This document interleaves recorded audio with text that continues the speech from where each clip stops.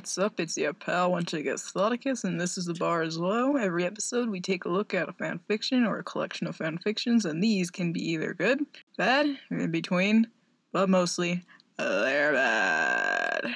We all know about the recent Monsterfucking trend everywhere on the internet. Everyone wanted to fuck Pennywise the Clown in 2017, then they wanted to fuck the Fishman from The Shape of Water, and then they wanted to fuck Venom, and who the fuck knows where it's gonna go from there. But continuing with the Dixar series, we're gonna go back in time, to a simpler era in our lives, back when no one wanted to fuck monsters. And then we're gonna promptly ruin that because people most certainly did want to fuck monsters. And I'm talking about the monsters from Monsters, Inc. Today, the ratio of crack fic to serious fic is the lowest so far in the Dixar series. In fact, there's no crack fic in this episode, because people want to fuck these monsters. Crack fic is often meant to shock, but unironically, wanting to fuck these characters is inherently just more shocking. I'm glad I don't have to think that much about the anatomy of the monsters, because they're biological but fictional beings, so it gives one creative license with their sexual practices and biology. Or not, you can just make them just like humans. And that's what people did seem to do. Before we start, I'd like to mention that there probably will be a second Monsters, Inc. episode, because I found a handful of kind of longer fics that share a specific theme, so they will be on another episode together. This is a shorter episode, and I don't like putting long fics and short fics together because I feel like the long fics take up all the time and the attention. I want the short fics to get some spotlight too. I'd also like to bring up that there were some monster on monster fics I was considering, but they were unsuitable for this episode because they didn't meet the standards set by other fics. They were unfinished, they were too long, and so on. There was one about where monsters started fucking humans to generate power to fill those canisters. It was supposed to be a longer fic, but they only really posted the exposition. I wanted to do that, but alas. So today, actually, we are going to talk a lot about Boo. Because if you age her up 15 or 16 years, she's prime for fucking. You thought people were gonna leave her out of it because she was like 2 years old in the events of the movie? And I looked it up, she was 2. Well, you're dead fucking wrong. I mean, at least they do age her up, but then again, the bar is low, guys. Most of them pair her off with Sully, but today's last fic, oh, it's a real treat, and not just because of the pairing, just wait for it, you'll see. So let's do this shit. So this first fic was never finished, so we never get to the sex scene, but the writing and the premise are terrible enough for me to include it here, and I think it'll kind of ease us into it a little bit as well.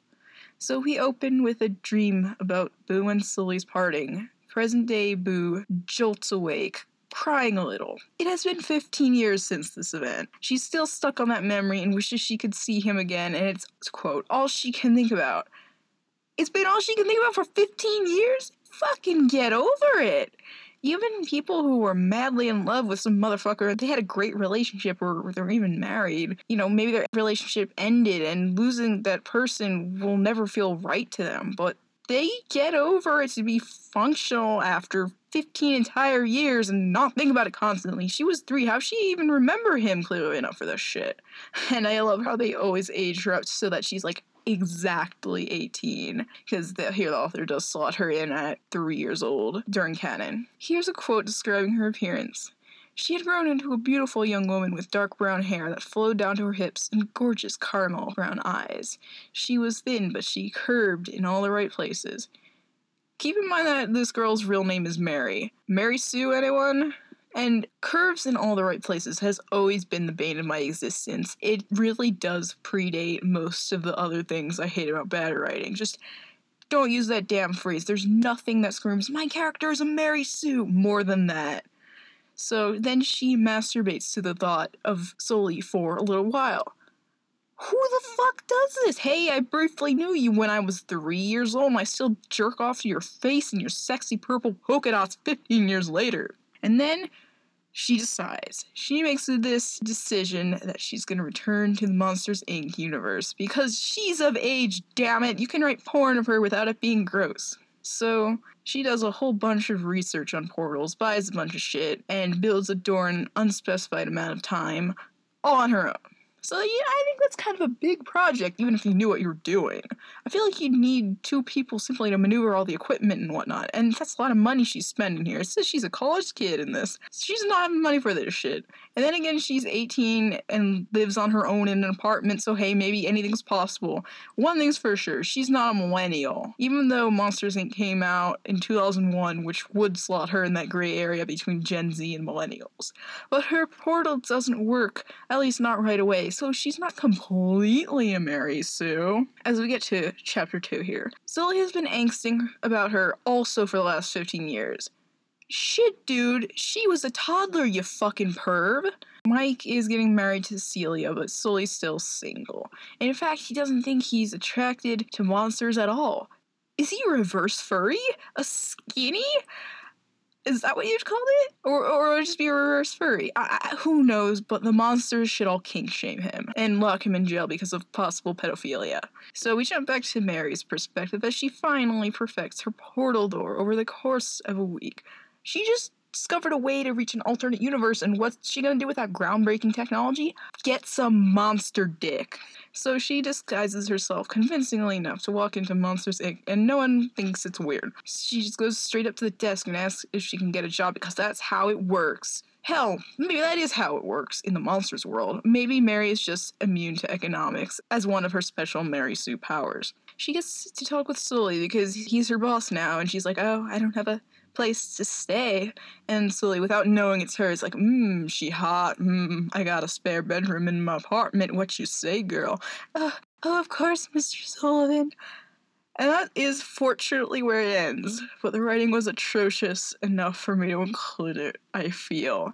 This next one, it's written a lot better, and it's sex, they fuck, but it's not graphic, and it kind of fades out. Let's go into it, though. So the premise here is that Boo is conveniently very good at making Halloween costumes, such that she can sneak back into the monsters world to fuck Sully. Okay, there is a little more to it than that, so let's get into this. The idea of her being good at costumes is actually developed, unlike in the last fic. She's been doing it pretty much since she can remember, and she got really good at it over the years. She wins all the costume contests at school. Other people start asking her to make their costumes. She sets aside money to work with better material. And of course, she's taking inspiration from the monsters she met when she was a little kid. So one Halloween, she's really just made her best work. Some reptile-looking monster, and she's like, fuck it, I'm a fucking lizard. This time, I'm gonna cross through the portal instead of waiting for Sully to come to me like he has over the years. She makes her way into his office, and he's like, oh, lizard lady. May I help you even though we're closed because I am very horny for you? Because he doesn't recognize her because she's just that good. Then she does reveal that it is in fact her. Here's a quote that just about sums up his feelings. He half felt that he should run his genitals through a meat grinder for daring to have less than pure thoughts about her. Good on you. And yeah, he's just like, yep, this is wrong that I feel attracted to her beyond the costume. Like, he can see her form through there, and the only part of her actually exposed is her mouth, which she's into. But everyone's looking at them with approval because it looks like they're a couple, considering she's dragging him around by the hand. So he's like, what if it is right? Since it's her first time in the monster world since she was 2, they basically go on a date and see things. And she knows it's kind of fucked that they're getting all romantic, but she's like, it's okay, he's been such a gentleman, and he's one of my favorite people anyways. So, once they're done with their date, she says that she wants to see his home again. And he's like, I moved to a different apartment. She's like, I don't care, I wouldn't have remembered it anyways. I just want to see it. So one thing leads to the next. We all knew where this is going, as it was.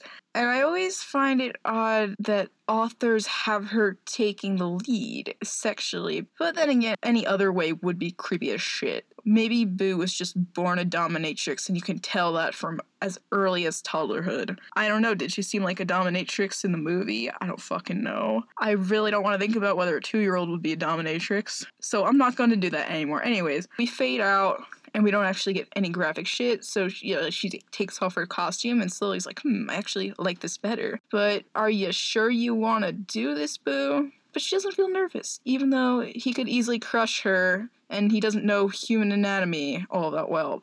And then they do fuck, and it fades to black. And as far as things go, this wasn't terrible. I feel like it does a good job illustrating the bond between them, and I guess I could even go as far as to call it cute at some moments. This next one is a little weirder and more surreal. And this is going to be the last one before we get to our grand finale. So Sully's been paying Boo some visits once a year on her birthday. Eventually she loses interest, so he appears less and less. The last time he sees her is when she's 14, and he's realizing, oh shit, she's becoming a woman, and I also happen to walk in on her taking off her bra. Sully and nasty. Now, a few years later, she's 18, and he's paying her his last visit. He hears a buzzing noise coming from her room, and he's like, what the fuck's going on in there? Once again, Boo is scantily clad and has a look of sexual pleasure upon her face, even though he expects her to be in pain because of the sound. When she drops her bedsheet, and this is so fucking dramatic, it is like a seashell at the feet of Aphrodite. It's so extra in every way. And then she approaches him sexually, as you may have guessed. She's an adult soon, so she won't be able to see him anymore. And she's definitely one of the internet's monster fuckers, because she's like, oh, well, now's my only chance, I'ma fucking go for it. And she also implies in the dialogue that she's fucked other monsters. You kinky motherfucker. And her lead-in to seduce him is like, I didn't turn on my vibrator until after I heard you in the closet. And he's super confused and uncertain, but ends up going along with her. Let's talk body part euphemisms, because they happen. Y'all know how I feel about body part euphemisms. They are ridiculous sometimes. And they fucking happen here as she guides him to finger her. First of all, we get slippery honeyed slit. So when I think of honey, I think of sticky, which is really the opposite of slippery. I don't know what they were going for here, but okay. And then sleek pearl on the apex of her thighs. Sweetie, you're trying way too hard. Just say vagina, or even just cut it down to plain old slit. And just say clit, too. Also, doesn't Sully have claws? Like, it hurts to be fingered even with just untrimmed fingernails, but I do not want to imagine what being fingered with a claw is like, because that would, like, rip apart your pussy. So they do cut out right before it leaves softcore territory, but the tone of this fic. Y'all are acting like this is the erotic story of the ages, but you're writing porn of someone we knew as a 2-year-old in canon, boning a fluffy cartoon monster from a kid's movie. I'll give them this person actually knows how to write, even if their style's over-dramatic, but unnecessary. And now we're gonna get to our grand finale, because, my god, this fic threw me in for such a loop. My jaw, like, literally dropped. That's why I've saved it for last here. All these other ones, I was like, yeah, we know exactly where this is going. But this one, no, you do not know where this is going.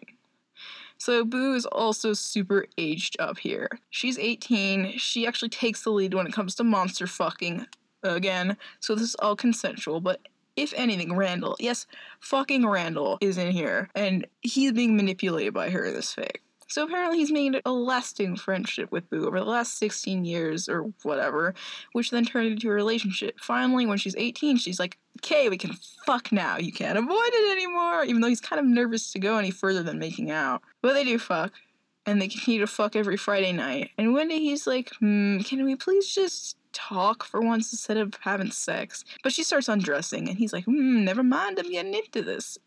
And I thought this was just gonna go full-blown porn, considering the detail they were putting just into this foreplay alone, but they're interrupted by Sully. She suddenly accuses Randall of raping her when Sully does enter. Randall tries to explain, but she hits him with a baseball bat and sicks Sully on him. And holy shit, did what happens next just throw me in for a fucking loop. This takes such a turn, because this turns into vor!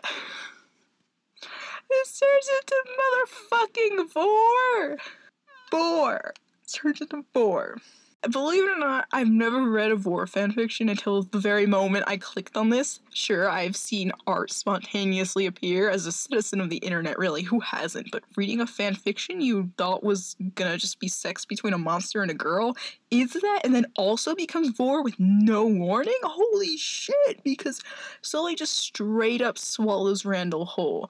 and they describe in detail the feeling of going down an esophagus and then being stuck inside someone's stomach. And he's slowly dissolved in stomach acid, which they do not describe in detail, but they, of course, in the tradition of vor fetish porn, they have to talk about how it sure looks like slowly put on some weight.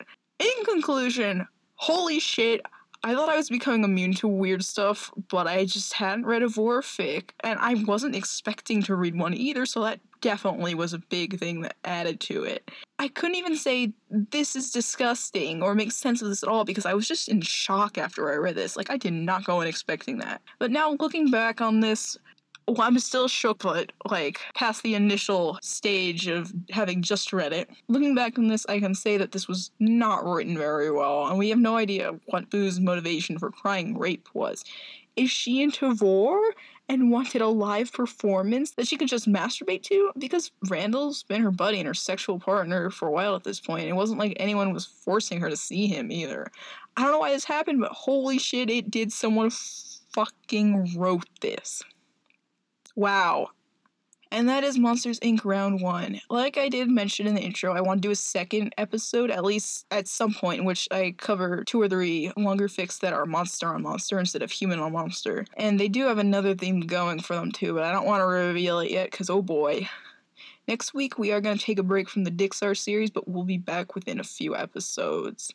Today, we covered Monster in My Closet by Love Angel 7789, Better Than Good Enough by Person, yeah, just Person, Message from the End of the World by Zenith Starlight, and Friday Night, Boo X Randall by Cheesy Potato, and cheesy is spelled with 3's instead of E's. The Bar is Low is on Instagram. You can find us at The Bar is Low with an underscore in between each word.